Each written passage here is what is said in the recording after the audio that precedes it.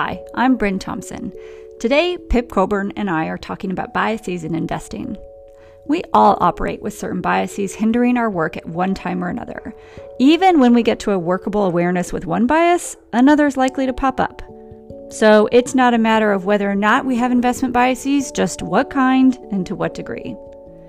I think it takes some practice to become fluent in all the behavioral biases and the impact they have on our work and our results.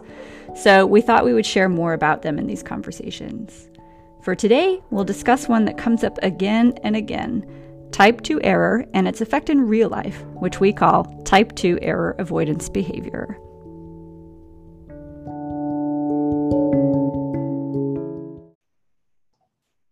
All right, so today we're going to talk about type 2 error. And Pip, I was thinking there are times when, we talk about type 2 error a lot and have for many years. And I first learned about it in studying for the CFA way back a long time ago. And so sometimes I think that everyone else also knows what it is, but that's not true. So can we first just talk about what is type 2 error? And then Absolutely. We'll get into why we want to spend time on it today. Absolutely. So there's type 1 and type 2 error. Type 2 error is saying that something doesn't matter, and it turns out that it does matter. Or it's saying no, and it turns out the answer is yes. So it'd be if you went to your doctor and they said, no, you don't have cancer. You go, great. Type 2 error is when they say you don't have cancer, and it turns out you did have cancer. I use the example at airport security is a great one, where we spend all of airport security is about avoiding making a type 2 error, because all that time spent, all the lines, all the systems is for type 2 error. Yes, quite literally, they could ask me and I could say, no, I'm not a threat, and let me go through. But they don't know that that's true. So they have to kind of come up with this gigantic system, even though like the potential threat people are 0.00001%. So the entire system is to make sure there's no type 2 error ever. So they do a lot of things. How would you port that over to investment firms? What is the big system that's been created around type 2 error? Yeah, I was just jotting some notes this weekend. So what I wrote as I was kind of saying, oh, why do I bring this up in our industry? What I wrote is, I think the industry culture has adopted an extremely unhealthy, let's say mismatched subconscious level of type 2 error avoidance that ironically, systematically creates far higher rates of type 2 error in general and wastes amazing amounts of time, which stunts individual development and leads to burnout from pursuing far too often what is unimportant in the name of diligence and thoroughness. I think that happens subconsciously in our industry. And it's not a little problem, it's a big problem, because you get burnout, and also that time could go. We need to generate insight in our industry. It's not enough to collect a bunch of data or a bunch of knowledge or a bunch of opinions from other people. We have to generate insight. And this is a lot of time spent not generating insight, not even trying to get in the realm of generating insight. And it's mind-numbing activity doing things that you're pretty sure don't matter, but you're going to just triple or quadruple check. So it's there are diminishing returns to the third, fourth, and fifth check on your information. Is it? Say more. Yeah, and we'll get towards predetermined game plans, which pretty much everyone listening to this podcast has worked with us on before. But how do you get yourself in position so you can just separate between noise and signal extremely well, so you're spending virtually zero time on noise? I was going to give that one example just of how dreadful this can be. But yeah, because I think this is a big opportunity for younger analysts in particular to start at recognizing type 2 error avoidance earlier on. It's also part of how they learn and make sure that they are double, triple checking. And so I just wanted to acknowledge that there is, in all of this, there is a balance, and a lot of what we're hoping to provide in this discussion are different tools to become more aware, so you can decide, is this just type 2 error avoidance or not?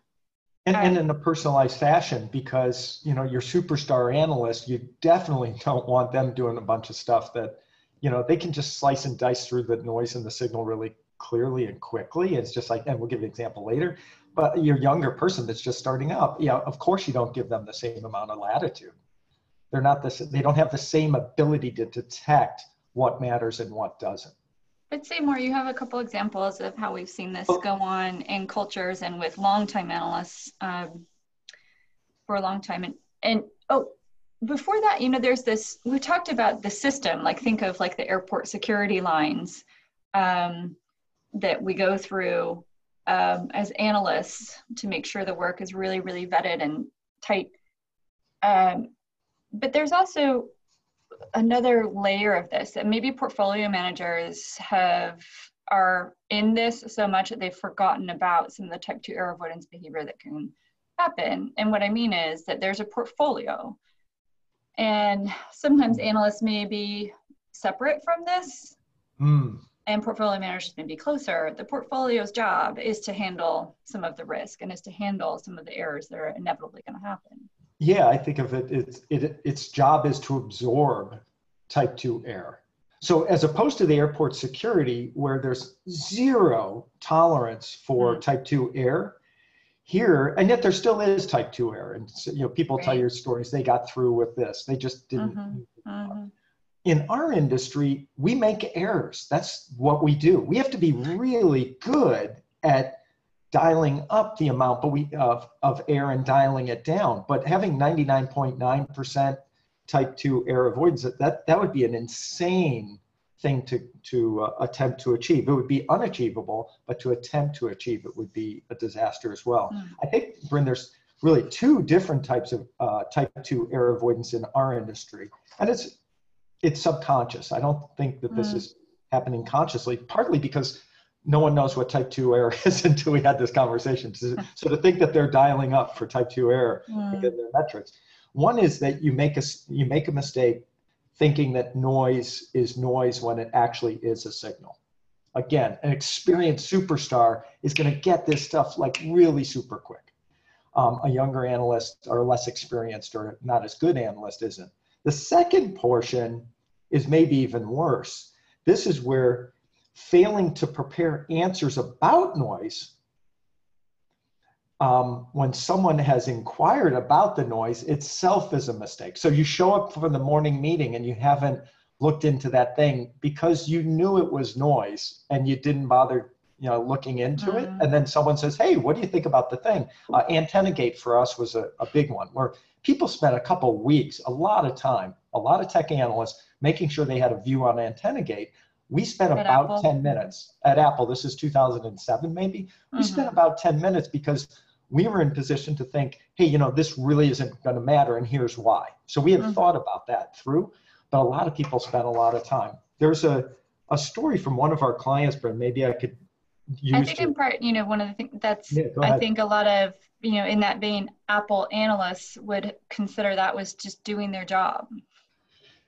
Unfortunately, yes. Now, if you're a business analyst, or rather, if you're an industry analyst, I'd say that is your job. People call you to ask you about all sorts of things. And kind of your reputation is to know a lot about everything that's going on. That's an industry analyst.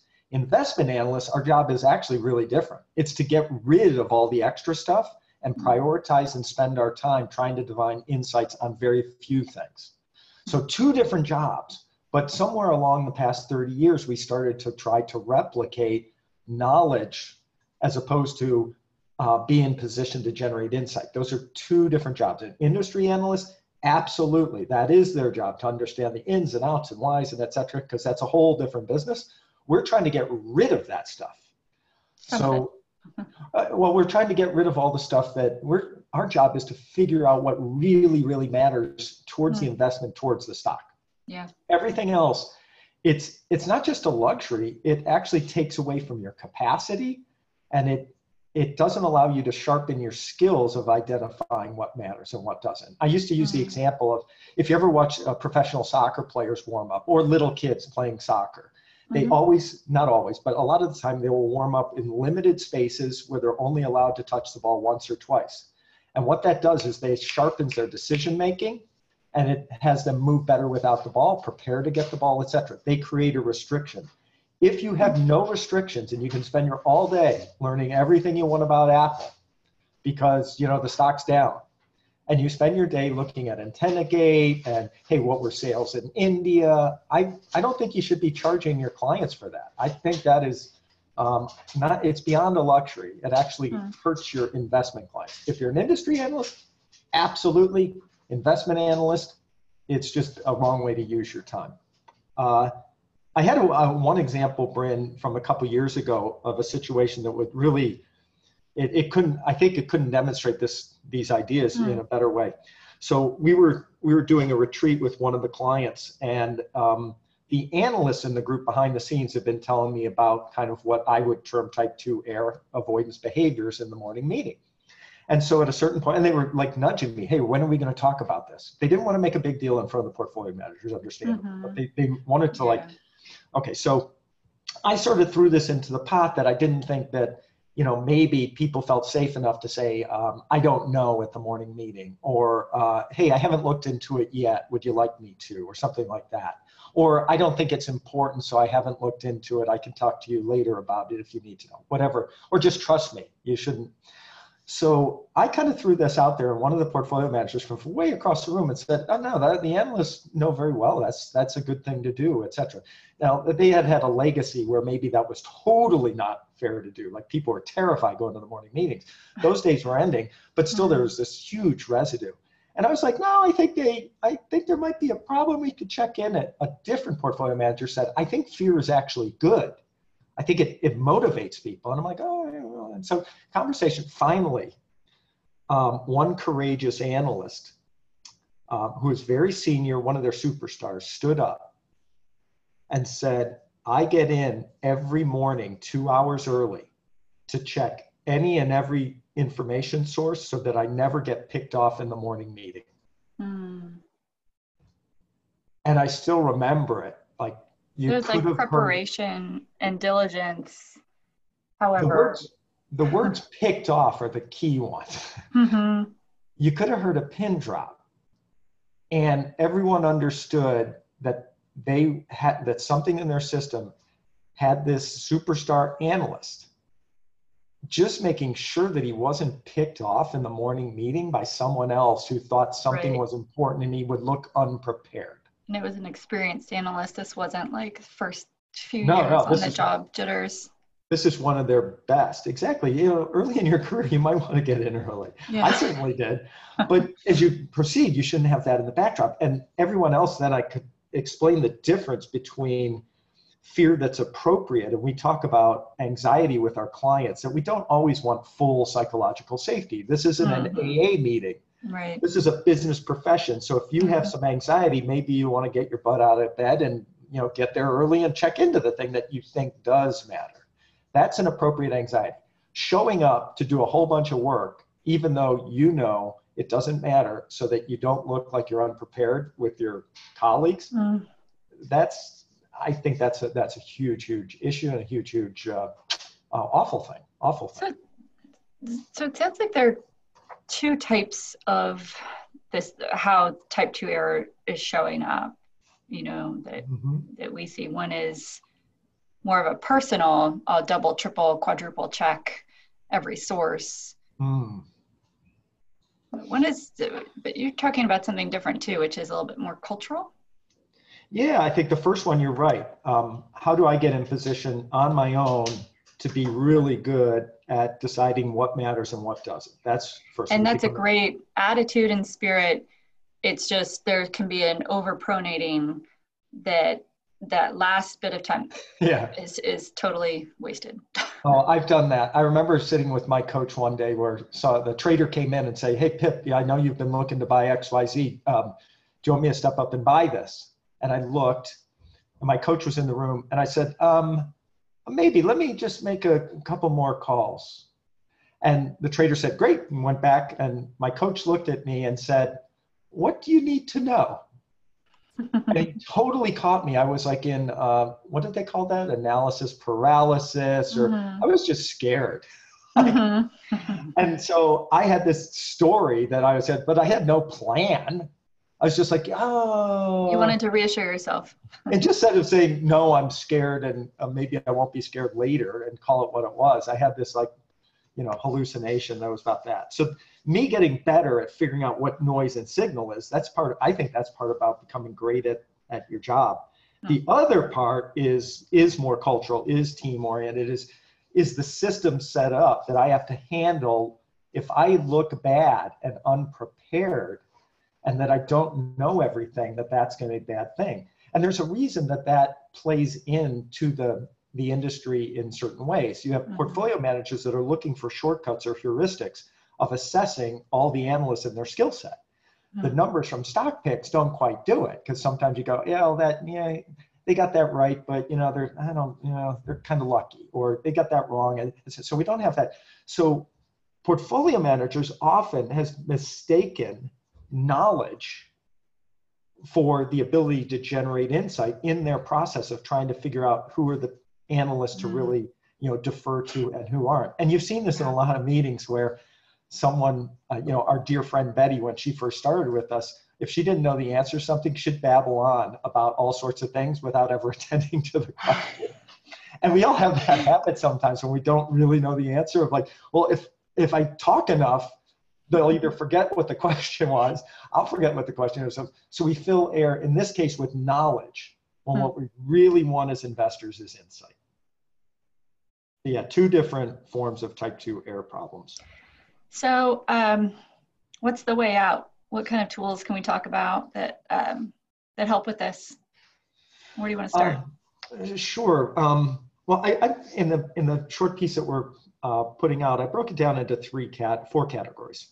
And just think about earnings season as the backdrop to all these, I suppose.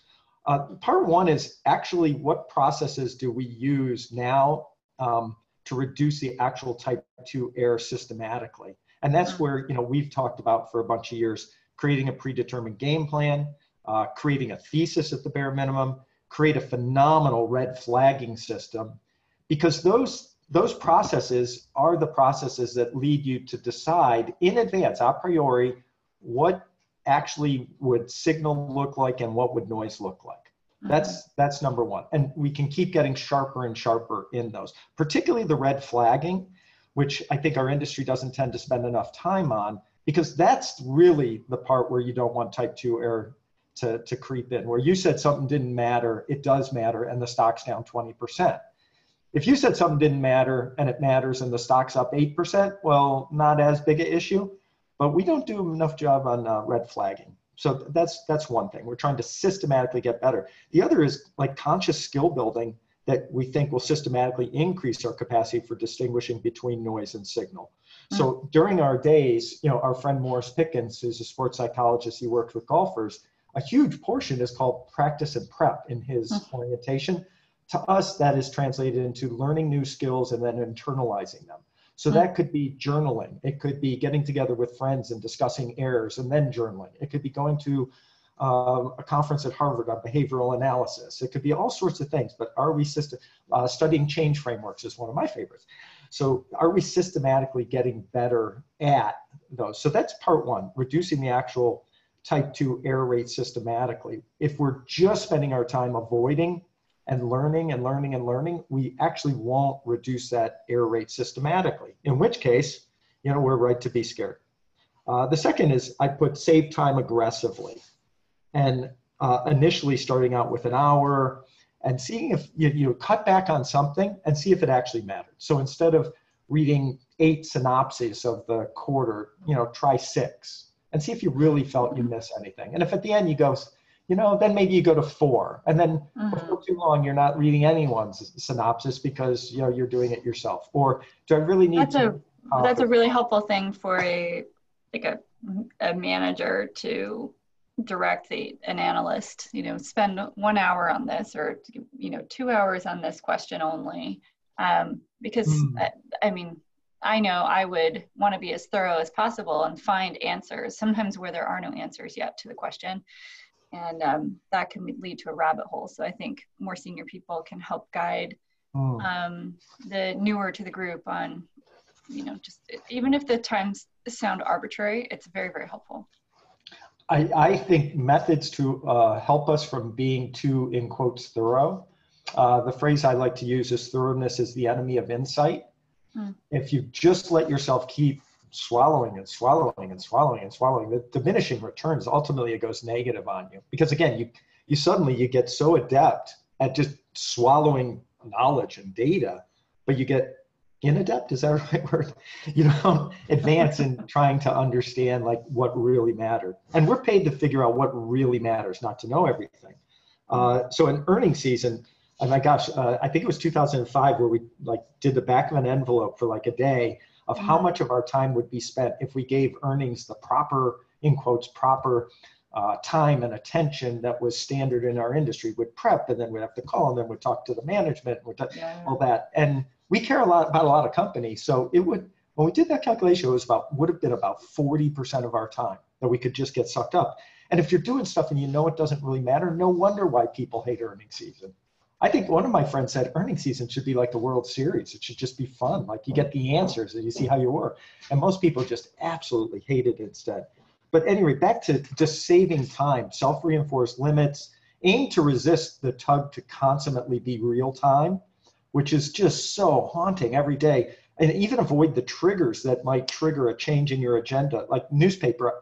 At this point, I could read the newspaper and not be triggered by it. But if it was 15 years ago, I'd pick up the newspaper and yeah, occasionally there should be something that does trigger you. But most of the time it just hits all your buttons and it creates your agenda for the day. So that's kind of part two. Part one, again, was reducing the error rate systematically. Part two was aggressively chunking out time, which is probably, by chunking out time, we chunk out the bad part of type 2 error avoidance. The third one I'll have is for portfolio managers, create space with each analyst depending on their skill ability so that you don't help them, you don't enable them or, encourage them to do a bunch of things. So, and distinguishing. So it could be, hey, Sue, I was thinking about topic XYZ about company, whatever. Do you think that matters? I reviewed your predetermined game plan. I didn't see you reference this XYZ topic anywhere. Hey, if you don't think this matters, let's skip this conversation because I don't want to waste any time. You have a super low type 2 error rate, and I trust your senses on this. I was just checking it. So if your portfolio manager, say that, not, hey, what do you think? So I had this little story about 20 years ago where my boss, Ed, came in and just said, hey, what's going on with Cisco? It's down 6. This was like 1997. And instead of just asking him, do you want me to check into it? This goes into my form of the communication. Check into it. He left. I did 4 hours of work, came to an answer, and he didn't even really freaking care about it because he was just bopping around the office. So I learned this from J.P. Rangaswamy when he got a big title at Salesforce, chief scientist. He said the first thing he had to learn, and translate this over to portfolio manager, is if he asked things, if he even made a slight comment about things, people would make sure to go after that thing. They would scurry. Scurry like, and do their work. I got to get this thing for JP. And he learned he's a very quick learner. He learned within a couple months that he had to be very careful with his commentary. Otherwise he would trigger this off. So if you're a portfolio manager or CIO or something, being really careful not to inadvertently trip that off. The fourth one though, Brynne, is communication. And I did allude to the situation with Ed, the situation with Ed 20 plus years ago. All I had was a situation with you. Really. Yeah, it was my situation, my problem. The Jamaicans always say there's no problems, there's just situations. I love that. Well, this was my situation because at about 2:30 in the afternoon, I knocked on his door like diligently, not sheepishly, diligently. Hey, can I come in? Yeah, come on in, go ahead. Oh, I checked into Cisco, nothing going on. And his face was like, none of this connected with him at all. And there I was, like after my 4 hours being diligent, and he didn't care at all. All I had to say was, Ed, I don't know why the stock's down. I don't think it's anything. Or Ed, do you want me to check into it? Or just like one question before feeling like, well, Ed clearly implied I should go spend 4 hours. if anyone actually asked me along the way whether Ed would have thought that was a good use of my time, I probably would have go, no, actually, maybe I should check 2 hours in or something. It's funny because I think in thinking about all of this is, we have these biases and errors, and it's helpful to think, what error might I be making, in this behavior, in this thinking, or even in this thesis, in this work? Because in that example, your type 2 error avoidance was about to throw you into a type 1 error. You could have found something. Oh gosh. And it could send you into type 1 error, or confirmation bias, or availability, recency bias. I never thought about that part, Brynne. Yeah, actually, it's a lot worse than I thought. It's a lot worse. So the more we can, almost think through, all right, I'm bound to be making some errors in this analysis. We know that about all human analysis and all kinds of analysis. So what are they? And that's the only way that we have a chance to be reducing that tracking error just a tad. Yeah, I mean, one methodology is just have a couple partners in your work each day and share what your agenda is and see if they think any of it's insane. Like, I'm going to speak to someone about antennas for Apple, and someone would have said, I don't know, I think that the technology is available, and somehow if this is a big issue, they might have to take a write-off and they'll figure it out. What do you think? Mm. And they just had to have that little check. I had back in the realm of communication, I had a couple. One is the I don't know index. Like, how often am I saying I don't know? And if the answer is like 0, then that's a problem. It either means I'm over preparing to actually know everything about everything, or that I'm kind of taking a swing at every pitch just to seem like I'm on top of it. And if I'm particularly saying, if I'm not using a conviction meter inside of what I do know, like, I don't know, like 5% guess would say this because of this. Okay, that's reasonable. The other thing that I was thinking is I like listening to various comedy channels on XM as I drive back and forth to Saratoga. I zip around between the different ones. And I think some of the type 2 error could be avoided by being good at, in quotes, hecklers in your audience. And so I was thinking about the morning meeting, like framed as, if you're preparing like that one superstar analyst, effectively you're preparing for, like, what if a heckler said this, what am I going to say? In fact, you're just kowtowing that I'm just going to prepare so that I'll actually answer every question. And I'm not saying to say these things in a snarky way or anything like that. But if someone said to me, did you see what XYZ said about the quarter? I might just say something like, I didn't. He isn't one of my 4 key analysts that I bank on for their thinking. Is he really good? Should I? And what did he say?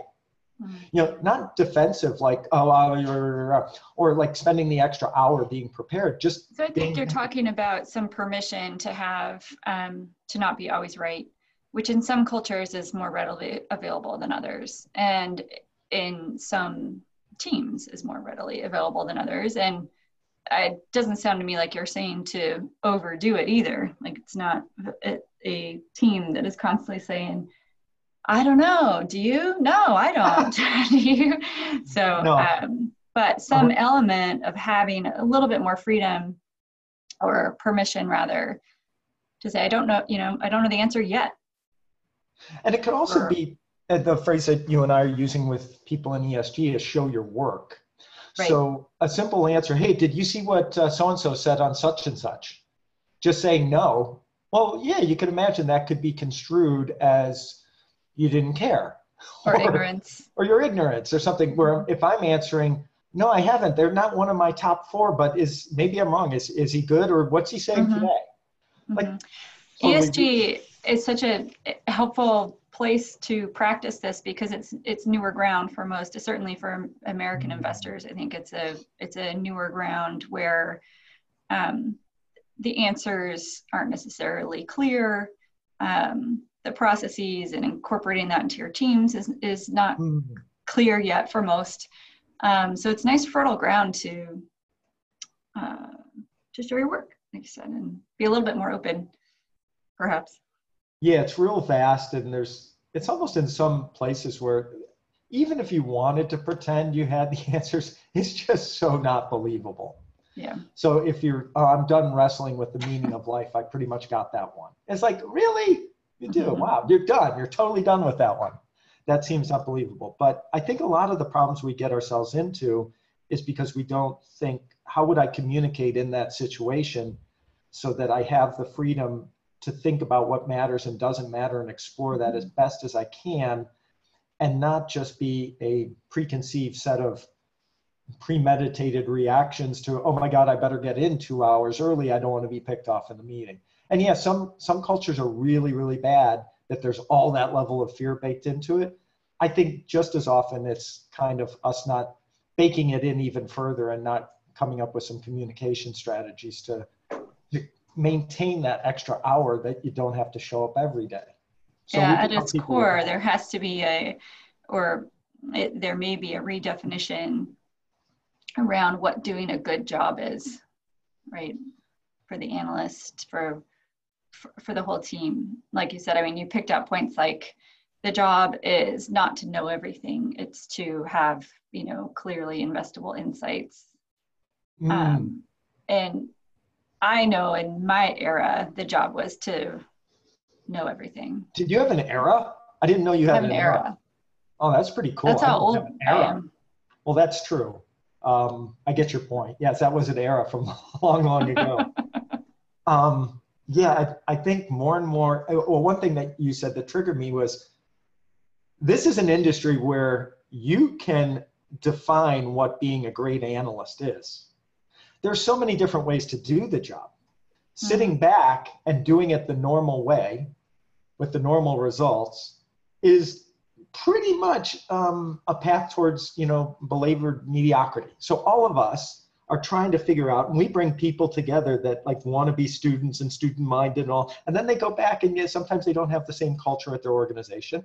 But how do I become a student? How do I define what being a great analyst is? Because I think people want to see that. But you don't have to do the normal things. But again, you may want to create some communication or tools met with communication. In my predetermined game plan, I looked at it this way, and I did this, and someone's going to go, holy cow, oh my God, they're so on a path towards generating insight. That's very cool. And in the meeting that you didn't know what was going on with Amazon sales in India, you just say it's under 1% of revenue, and I don't bother looking at it until at least it's 6. So I want to recap these 4 ways out, among many, but these were 4 to highlight today. Decide proactively what matters. So creating that thesis, a predetermined game plan, red flagging. The second was save time aggressively. So think through your process for earnings, perhaps trying out some self-enforced limits, perhaps trying that out with your team. Resisting the tug to be real time. The third one was about communication, the I don't know index. And there was a 4th one about the portfolio manager creating some space culturally. So that one is a little less unilateral. We tried to highlight things that any individual could do unilaterally and try out. But this one is a little bit more about the. Yeah, one of my favorite quotes of all time came from our friend Boris in Budapest. And one afternoon we were on like this little boat on the side of the river. It was very hot, I remember. We were in the shade, but and we had like their fancy fruit drinks. And he just said, process can't kill passion. And I think people who like wanted to be investors from the time they were 15 years old might say, I really want to be like Warren Buffett. I want to be. And then they're, 35 years old. They're hoping that they can, somehow make enough money to escape by age 40 because they kind of hate their jobs and earnings. And I'm pretty sure Warren Buffett is not hating earnings season the way we do. So it's a little sample of the distinction between at least our vision of what Warren Buffett has been doing all these years and what we're doing. How do we take little steps to move towards the direction of being more like Warren or more like Mike or more whoever that might be? So hopefully this is helpful. Great. That's type 2 error. And there are pieces on type 2 error, 2 pieces now, red flagging and predetermined game plans. And I'll throw that in as well, the your piece from 2011 on avoiding vanquishing decision-making biases. So since you pointed out that as you go doing this type 2 error, you actually might make matters worse, as my wife Kelly used to say. Don't make matters worse. Great. Well, thank you, Pip. Thanks, Brynne. Fun.